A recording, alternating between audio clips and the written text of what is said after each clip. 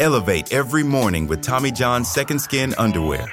The luxurious support of Second Skin guarantees everything will go smoothly. With over 20 million pairs sold and thousands of 5-star reviews, guys love Tommy John. Plus, your most valuable assets are covered with Tommy John's best pair you'll ever wear or its free guarantee. Shop Tommy John's Friends and Family Sale right now and get 25% off site-wide at TommyJohn.com/Spotify. TommyJohn.com/Spotify. See site for details. He was a world-renowned architect and interior designer of some of the most iconic buildings ever constructed. Then, tragedy struck at one of his properties, and his life would be changed forever. If you enjoyed today's episode and want to hear more true crime events from each date in history, subscribe to Today in True Crime. Episodes released daily, free on Spotify or wherever you get your podcasts.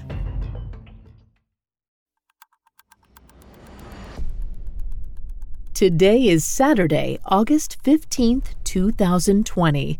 On this day in 1914, Frank Lloyd Wright's employee set fire to one of his Wisconsin homes. 7 people died in the blaze, including the architect's mistress.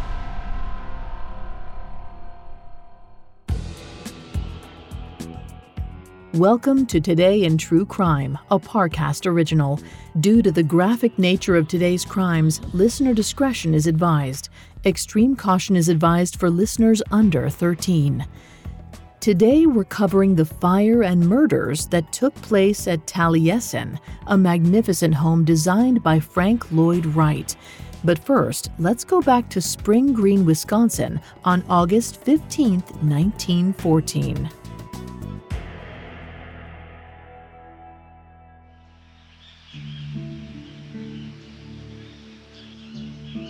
Built on a hill in the Wisconsin River Valley, the Taliesin was as grand as a palace, but as tranquil and elegant as the nature surrounding it. The vast grounds included Wright's home, studio, and a plethora of gardens. The house itself was the epitome of organic architecture. Constructed with natural limestone and Wisconsin River sand, its beauty was best experienced during the heat of the day, when the interior was illuminated by a flood of natural light coming from its endless windows. On August 15, 1914, Wright was not actually in residence. He was away in Chicago, working on the newly opened Midway Gardens.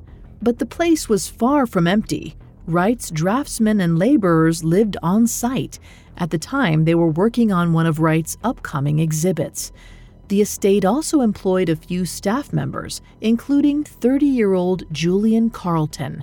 Carleton was a Barbados native, employed by Wright as both handyman and waiter at Taliesin. His wife, Gertrude, worked as the house chef. The couple had only been employed since June, but during that time, Carleton had gotten into a few small disputes with the residents.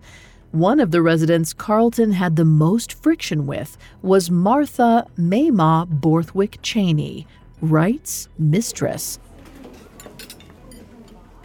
That afternoon, the workers sat in the dining room for lunch.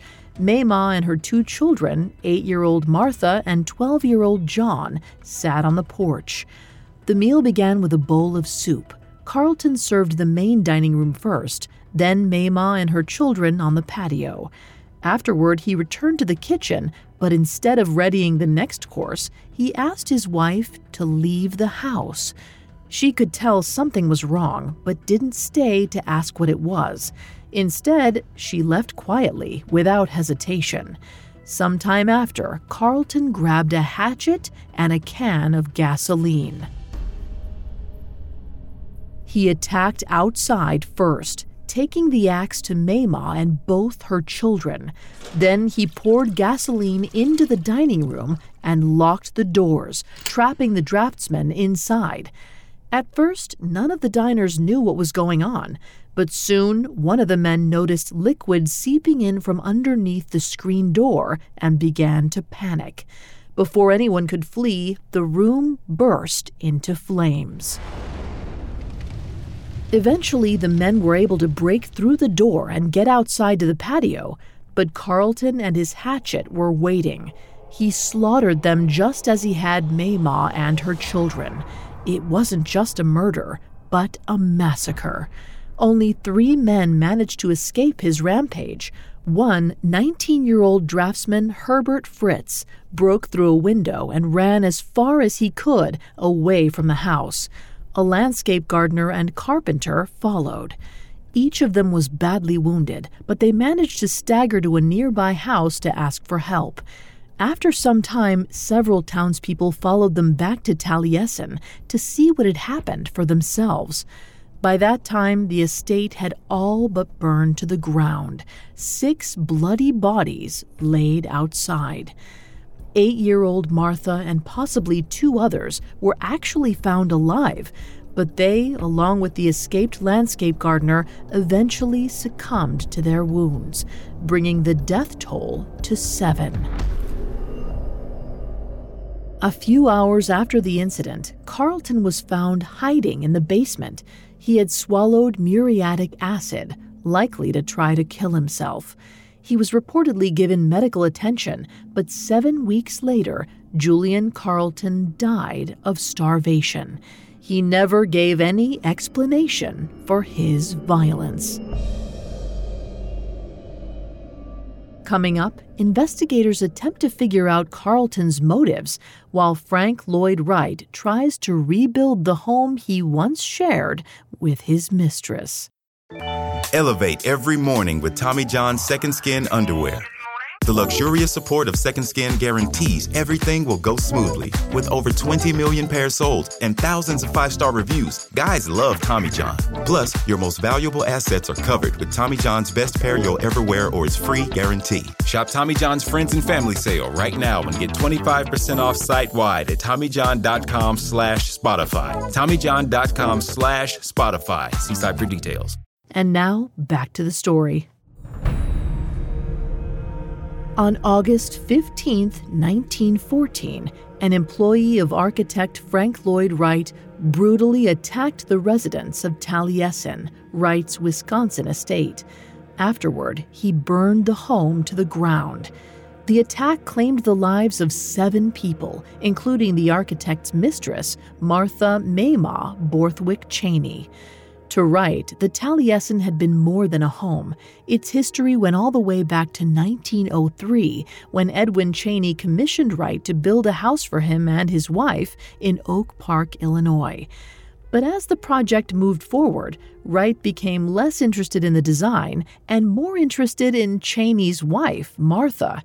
Though Wright was married with 6 children, he became infatuated with Martha.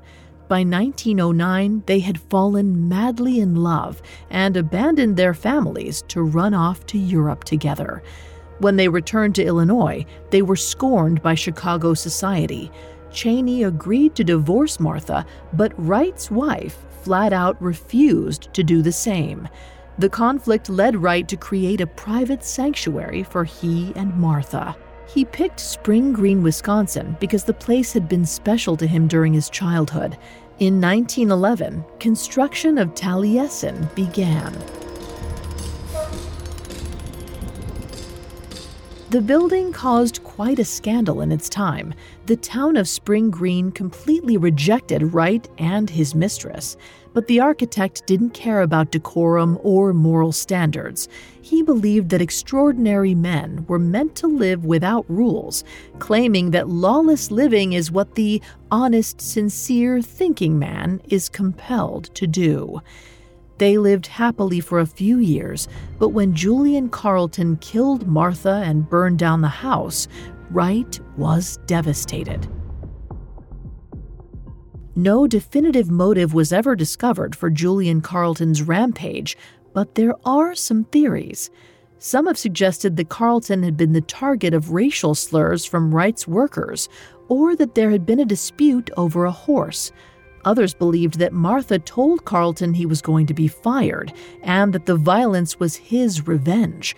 Apparently, Carlton's wife said the couple had plans to leave Taliesin that night and travel to Chicago.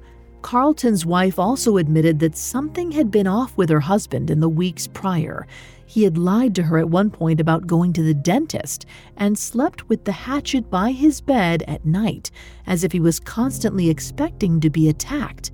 But she was never able to fully explain what happened. In the aftermath of the violence, Wright worked desperately to rebuild the estate and did so by the end of 1914. Unfortunately, Taliesin burned a second time in 1925, this time due to faulty electrical wiring. Once again, Wright rebuilt the estate. Today, the building is a National Historical Landmark and popular tourist attraction, but to Frank Lloyd Wright, it was always his home. He continued working on Taliesin up until his very last days, constantly redesigning, adding to, and renovating it. For him, the estate and grounds were never really finished. Perhaps he was never able to move on from his mistress's tragic death.